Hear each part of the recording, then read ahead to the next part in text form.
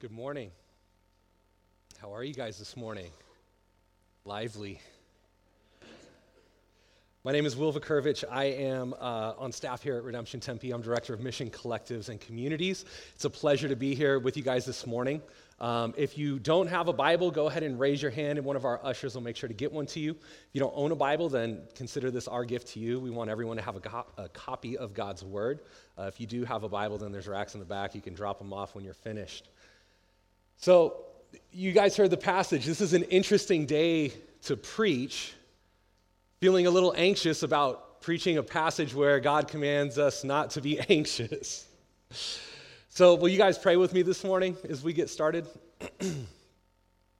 God, thank you for today.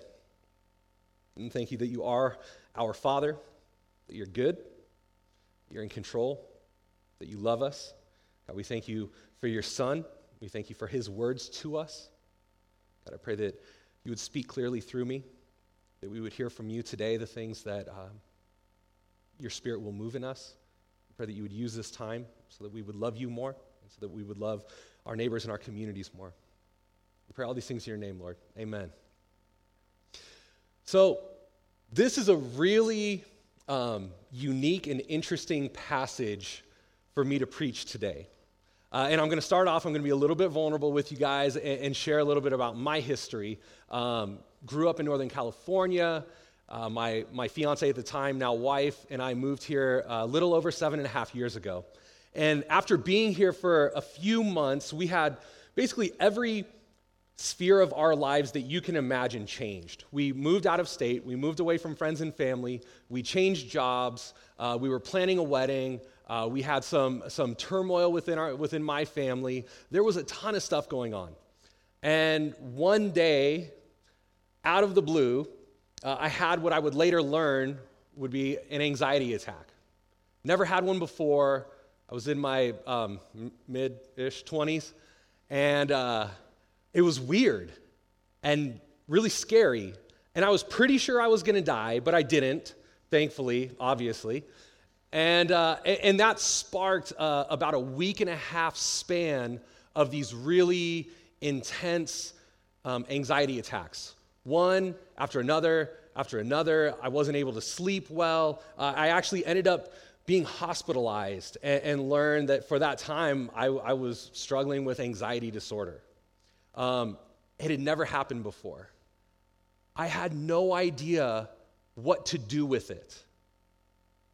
My frame of reference was like, I guess there's some kind of sin, something's wrong, I'm just going to be like a crazy person for the rest of my life. I didn't know what was going on, and I had a lot of great friends and family that came around, and some of them loved us very well through this, through my time in the hospital and then after, and then others really meant to love us well.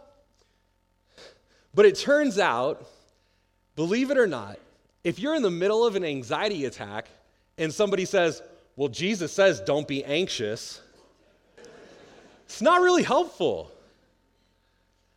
And so looking at this passage and having this experience with it, I realized that for us as 21st century North Americans, we hear certain words in certain ways.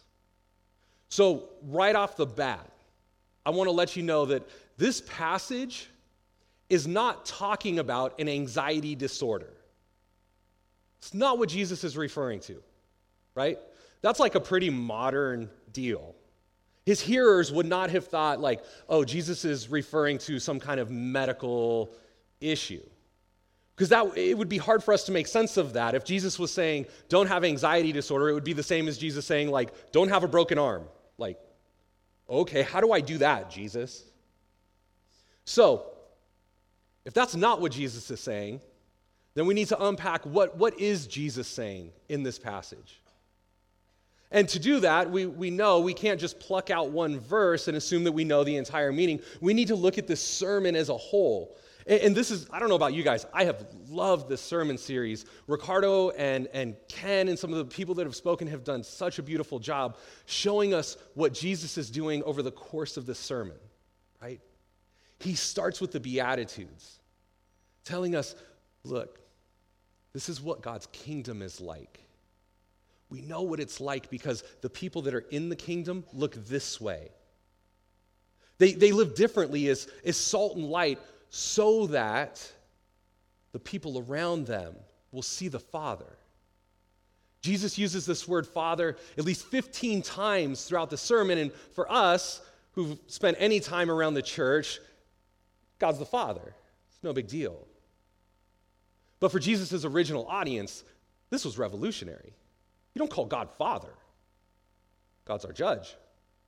God's our Lord. He's our protector. Like the nicest side of the spectrum, maybe he's our provider, but Father, there's intimacy there. Jesus paints this picture of a father who, more than outward actions, desires our heart. He tells the people, you've heard that it was said, do not murder. I tell you, do not even be angry, because the Father wants our heart to care about the things that his heart cares about. He's shaping a people for himself. And last week, Ricardo spoke about how God desires us to glorify him with our resources, financial resources, material resources, right? Do not lay up for yourselves treasures on earth where moth and rust destroy, but rather, I tell you, lay up treasures in heaven. You cannot serve two gods. You cannot serve both God and money. And this is where we pick up today, and our passage starts in chapter 6, verse 25, with therefore. So as Ricardo has made famous, whenever we see a therefore, we have to ask what the therefore is. You guys have learned well. What the therefore is therefore. Well, it's connecting this thought. It's connecting this thought that God desires all of our being. Around here we say all of life is all for Jesus. That doesn't just mean Sunday mornings. It means our entire week. It means our jobs, our neighborhoods, our money. As unpopular as it is to talk about money in church, God desires that too. Our thoughts, our affections, everything. So therefore, because God is a good Father, because he loves us, Jesus begins to address our priorities, our preoccupation with things, the things that cause us worry and anxiety, not in a clinical sense, but in a sense of, what am I going to do about this? Because that's the wrong question. Our Father's good. And he loves us. He's going to take care of it. And Jesus is going to show us why we should think that and how. So, he says, therefore I tell you, do not be anxious about your life, what you will eat or what you will drink, nor about your body, what you will put on. Is not life more than food, and the body more than clothing? I love this next part because it's like you can almost, Jesus is seeing the people in the audience and he can see their wheels turning, right? Okay, God, I got to store up treasures in heaven. Somebody's got to pay the bills around here though, right? I got to eat. I got kids. I got diapers to buy. I understand. The struggle is real. And Jesus is just looking around and he says, yeah, God knows you got to eat. He knows it's not good for us to run around naked. He provided clothes for us as we left the garden, and he still provides for us. As a matter of fact, you can see Jesus saying, like, look, guys, look, that bird. See that bird? You see this bird here? He says, look at the birds of the air. You neither sow nor reap nor gather into barns, yet your heavenly Father feeds them. Are you not of more value than they? Do you remember all the way back at the beginning of the story, as God is creating everything, God is speaking everything into existence, and he's making the planet and the grass and the plants and all of these things, and then he makes animals, and after each one he says, that's good, right? Birds are good. Chicken is delicious. We appreciate birds. And then he creates man and woman. And he says, it's very good. Are you not of more value than they? He goes on, okay, so you guys saw the bird. Look over here. There's flowers. Why are you anxious about your clothing? Consider the lilies of the field, how they grow. They neither toil nor spin. Yet I tell you, even Solomon, in all his glory, was not arrayed like one of these. But if God so clothes the grass of the field, which is today, which today is alive and tomorrow is thrown into the oven, will he not much more clothe you, O you of little faith? And so we see Jesus giving them another example, right? Jesus is basically saying, think of the richest person in your context. And for the original Jewish audience, it would have been King Solomon. He was the wealthiest, he was the wisest, he made gardens, he did all of this wonderful stuff. He was the best dressed. So if you can remember back to high school, whoever won best dressed, or think about pop culture, whoever that is for you, I'm not going to venture a guess because then you'll realize how old I am, but whoever that person is that's the best dressed, the wealthiest, the one that you look at and say, they really have it together, Jesus is saying, yeah, and they're really worried about it. But when you look at these flowers, they just hang out. What do flowers do other than, I don't know, photosynthesis?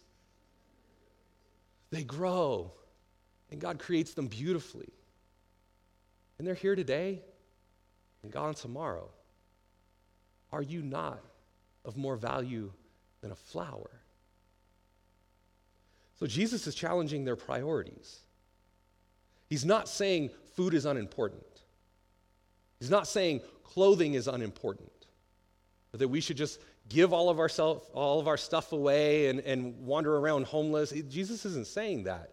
He's saying, what are you overly preoccupied with and why? 15 times throughout this sermon, Jesus references the Father. And he continually says things like, the Father sees, the Father knows. The Father sees what is done in secret. The Father knows what you need. And so as we approach this, in my past, I've approached this passage as just like me and God. Doesn't really mean anything to anyone else, just me. And the image that I have is this image of God, like, don't you be worried, don't you be anxious. Which I don't know about you, but that's not really a comforting, like anxiety-reducing image. That's a lot to shoulder. God says, I better not mess it up. How we view or imagine God greatly affects how we read this passage. Before we moved to Arizona, I worked at a high school, a private Christian high school in Northern California, and one of the classes I got to teach was a mission elective. And so we would go take a mission trip and talk about mission, and it was really cool. And one of the activities we would do is I would have students describe how they imagined God. And we would get a whole array of answers, some pretty typical things. You know, God's like Santa Claus, gives me what I want most of the time. Sometimes he kind of gets it wrong, but it's still a decent enough gift. We get some that were kind of sad, like God is an angry high school principal. These are high school kids. And God has his clipboard and his check marks every time I make a mistake. Or God's like, the coach that just blows the whistle so everyone looks at me when I make a mistake. One girl said something along the lines of, I imagine God like my dad. He's always really busy doing important business and never has time for me. And it was heartbreaking, right? Oh, you guys feel it too. And right in the middle of this like heavy moment where this girl has just bared her soul to a high school class, which takes a lot of courage, this 14-year-old sophomore named Spencer raises his hand and he says, hey, Mr. V, I know what God's like. God's like Steve Irwin, the crocodile hunter. Some of you guys remember the crocodile hunter. Okay, so if you don't, the crocodile hunter was this guy on Animal Planet. He was an Australian guy that wore like the khaki safari suit, and he said crikey all the time, right? And he would run around the jungle and like pick up snakes that would try to bite him, and it was kind of this like silly show. And so I was a little bit frustrated, and I said, Spencer, man, she just shared this really personal, deep story. What do you mean God's like the crocodile hunter, dude? Like, come on, be respectful. He was like, no, Mr. V, I really mean it. I really think God's like the crocodile hunter. And so now I'm debating, like, do I kick this kid out of my class? Like, what's he trying to pull here? He's trying to be the funny guy. And so I said, okay, please explain. So he said, God is like the crocodile hunter because Steve Irwin loves animals. And his whole life, he's devoted to animals. And he's tried to teach people about the best ways to keep animals safe. And he's built these huge zoos and wildlife preserves where these animals can live and not be bothered. And even the dangerous animals, he goes right on top of them and grabs them, and he's with them so that they can be safe. And he actually even died being close to a dangerous animal. And my mind was blown. This 14-year-old knows what he's talking about. That's a beautiful image of God. That image of God shapes the way we read this passage. And it moves us from the finger, wagging God who's telling us, don't you ever worry about anything, to a loving Father, one that we can trust, even in the midst of hard times, in the midst of anxiety, in the midst of worry. Let's be honest. If you are alive and thinking in 2016, there are things we should be worried about. What about terrorism? What about the Zika virus? What if the wrong person gets elected? What if, fill in the blank? We feel the weight of it. It's on our news feeds, it's on our TVs, it's in our conversations with people. They're heavy times. So what is Jesus calling us to? Is he calling us to some Pollyanna, shove our fingers in our ears, la la la, everything's great? Just bury our heads in the sand and pretend like we're going to be out of here one day, so let it burn. I don't think that's what Jesus is calling us to. See, he instructs us not to worry, not to be overly preoccupied with these things that God takes care of. He gives us the example of the bird. He gives us the example of the flowers. And then he makes a comparison. If you guys will look down in verse 33. But, so there's this comparison, instead of worrying about all of these things, but seek first the kingdom of God and his righteousness, and all of these things will be added to you. I like where Jesus is going here, because he's calling to mind, in a sense, this image of family. If we seek first his kingdom, I am not the whole sum of his kingdom. Yes, God is concerned with each of us individually and with all of us corporately. And so he gives us this phrase, seek first the kingdom. Seek first his righteousness, which Ken Weitzman reminded us could also be translated justice. What is right and good according to God's character. There's echoes here. A couple paragraphs prior to this, Jesus is instructing us how to pray, and he talks about this kingdom. He says this, your kingdom come, seek first his kingdom, your kingdom come, your will be done on earth as it is in heaven. The very next line, give us this day our daily bread. Jesus doesn't instruct us today to pray, give me today my daily bread. Give my family today our daily bread. But give us today our daily bread. Jesus is refocusing our preoccupation with the things that might happen to us, to all of us communally. There's a sense that we're connected. And this isn't a brand new idea for Jesus. This is something that Israel has been thinking about historically. This theme is picked up in the book of Jeremiah, and so let's tell the story a little bit. God creates everything good. The fall happens. Sin enters into the world. The good world that God has created is now experiencing brokenness. And in the midst of that brokenness, God is still desiring relationship with his people. So initially he picks one person, Abraham, and tells him, through your family, I will bless you so that all families on earth will be blessed. And God, throughout the Bible, if you guys are reading along in the True Story Project, you're reading some of this story, has called his people to live in a very distinct way so that other people would be blessed.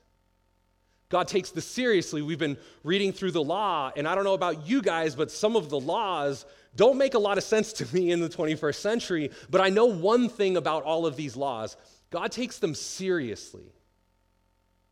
And he takes them seriously because there's serious business at hand.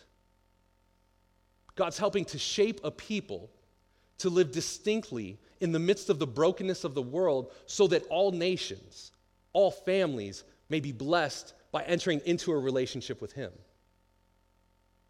The law matters because the way that Israel, God's people, behaved in their communities, the way they loved outsiders and loved each other, would display to all the nations how loving God is. What a loving Father we have in God. And so that's what the nation was called to. And God would send his prophets to remind his people, act like your dad. Don't act like the nations around you. Live differently. And sometimes they would get it right, but most of the time they would get it wrong. And God would send warning after warning after warning because this was serious business. God was putting his people on display so that the nations could see the goodness of his love. To the point where after generations of disobedience, God raised up the Babylonian army to take his people into captivity. Their nation was desolated. Think of the images you've seen of Syria over the last few months. Everything's destroyed. People are murdered. People are taken into slavery. I imagine there would be some worry and anxiety in the midst of that. And so God's people in Babylon are crying out to him, and these false prophets are saying, don't worry about it, everything's going to be fine. We'll be out of here in no time. But God's prophet Jeremiah says, actually, that's not the truth. The truth is you're going to be here for a while. So build a house, plant a garden, get married, have children, make sure your children get married. And then in the midst of all of this, he tells us in Jeremiah 29:7, seek the welfare of the city where I have sent you into exile and pray to the Lord on its behalf, for in its welfare you will find your welfare. Give us today our daily bread. God is continuing to clarify for his people that his character doesn't allow us to be self-focused. If we're really going to enter into this family, Jesus is helping us understand what the family culture is like. So when my wife and I had been dating for a while, we made the long trip from Northern California down to Southern California to meet the parents, right? And I'm driving, and, you know, it's like the young puppy love, and everything's great, and we're driving, and she's like, hey, just so you know, my dad's really nice, but he can be a little intense. And I'm like, oh, yeah, cool, all right, yeah, excited to meet him. She's like, yeah, he was he was in the military? Oh, cool, thankful for his service, appreciate it, that's awesome. And she's like, he was a Marine. And I'm like, oh, wow, okay. They make I don't know, the ooh-ah, they do that thing. Okay, cool, I won't do that. I'll be embarrassed. And she's like, yeah, he was in Vietnam. I don't think you're hearing me. He can be kind of intense. And then, you know, my slow brain is like, oh, okay. So she gave me a little glimpse of family culture. Get to know her dad before he warms up. This is how he greeted me. He shook my hand, didn't say a word. I sat down on the couch. He sat down on a chair facing the side of my face and just stared at me the whole conversation. Her mom was talking, and I'm like, yeah, my name's Will. Nice to meet you. Freaked out. But Erin did a good job. She let me know what her dad was like. Now we have a great relationship. We talk. He responds now, so that's really helpful. He's a great guy. I should have picked up on that hint and kind of shared with her a little bit of like my family culture, but I didn't. And so our first Christmas together, she learned the one family tradition that we have. You may be familiar. It's a movie called Christmas Vacation. Chevy Chase. So this is how it works in my family. Thanksgiving meal, as soon as it's over, we watch Christmas Vacation. Christmas dinner, as soon as it's over, we watch Christmas Vacation. As many times in between, we watch Christmas Vacation. And we do this really awesome thing where, like, if you're in my family and you've seen it like millions of times, then like a split second before the actors will recite the lines, we'll say them because that's really funny and like really awesome. But apparently, if you're not like part of the family, that's the most annoying way to watch a movie. I don't know. Every family has culture. And if we want people to feel welcome, give them a heads up. Let them know, like, hey, this is how we're going to watch Christmas Vacation, and you're probably going to hate it because it is really annoying. Let them know what dad's like. We let people know, like, hey, we go through the back door instead of the front door. We take off our shoes. We don't take off our shoes. Don't worry about it. Help yourself. You better ask permission, right? Whatever our family culture is. And Jesus is doing this here. He calls God the Father 15 times in this sermon. So what the Father's like. The Father loves people who are different than him. The Father loves people who are actually in rebellion against him. The Father loves people so much that he sent his Son because he wants people to enter into a relationship. And so as we're seeking the kingdom, God knows what we need. He's not like the TV character dad who's just kind of fumbling through life. He's a good father. He's a loving father. Jesus reminds us of this as we're on mission, as we are living out this calling of being a display people to the nations of what the goodness and love of the Father looks like. He knows. God knows what we need. God today is feeding birds somewhere on the planet that no human will ever see. God today is growing grass somewhere where no human foot will ever step. He's got you. Your Father is good. This way of thinking about God and about what we're called to changes the way we interact with each other.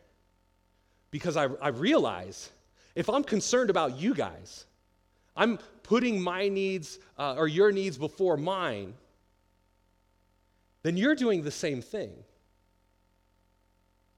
That changes what I need to be worried about. The analogy or the image of being adopted into God's family starts to move from just me being adopted, but us being adopted. And I don't know about you guys, but family is important. We make sure our family doesn't go hungry. We make sure our family has clothes to wear. Now, they may not be dressed like Solomon, but they have clothes. Jesus is reorienting our gaze from ourselves to others. Not just so that we can, like, kumbaya change the world. Not just so that we can be like those wacky, whatever word you want to use, the hippies out there and live a communal life, but this is what his Father is like. This is what Israel has been called to from the beginning.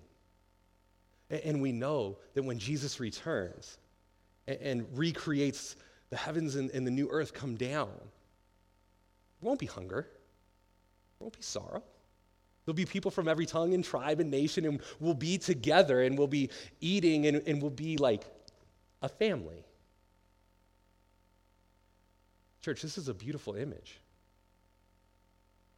This is not an image that's condemning people for anxiety disorder, for mental illness, for anything like that. This is an image of the Father's love overwhelming our hearts and spilling out into the ways we love and serve and commune with one another. This is what the church is called to.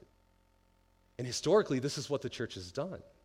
We talk about how when God's people have gotten it right, institutions like adoption and hospitals and libraries and universities bless the community. This isn't just a utopian pie in the sky. This is the reality of how we love and serve one another. Some of you guys have experienced that from others in the congregation. Guys, there's hope here. There's hope in the Father because he's a good God, because he's a powerful God, because he's a loving God.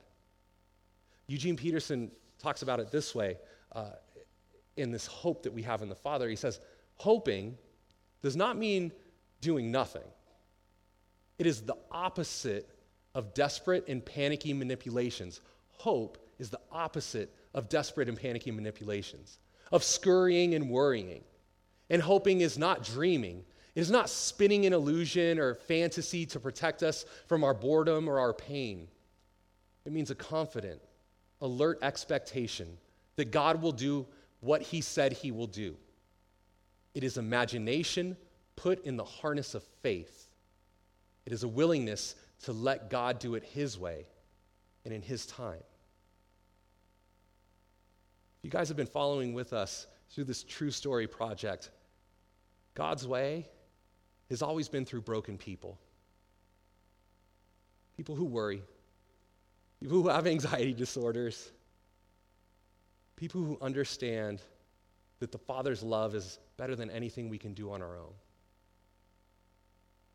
This is the image that God is calling us to, this imagination put in the harness of faith when we work together to show the communities around us what God's love is like. Now, we may not be dressed like Solomon. We may not have all of the latest designer fashions. But if we had to ask the question of which pair of shoes will I wear this morning, there's evidence that God has blessed us. And from the beginning, we receive blessing so that we can bless other people. I think this is what Jesus is calling us to. Jesus is calling us to remember God's provision in the past, in our own lives, but also in God's faithfulness to his people from the beginning of time. He's calling us to look hopefully forward to when he will restore and redeem all things. And with that confidence in the past and hope in the future, that changes us today. That reorders our priorities so that it's not just about me and my bread, but it's about us and our bread. The good news is that God loves us and he knows us very well, and even with these great images that Jesus gives us, we still worry about our bread. We still fall short. And thankfully, Jesus died for us. So our salvation is not just dependent upon the good deeds we do for other people, but our salvation is dependent upon the great deed that he did for us.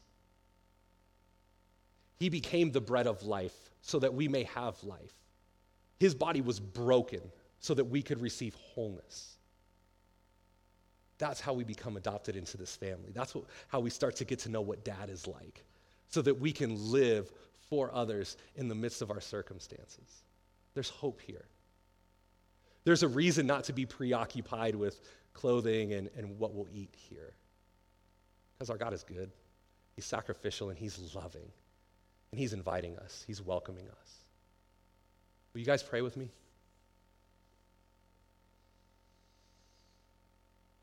God, thank you. Thank you for loving us more than we fathom. Thank you for loving us while we worry, while we forget to trust you. Thank you for loving us while we're distracted and preoccupied. Thank you for loving us while we are just running in the opposite direction away from you.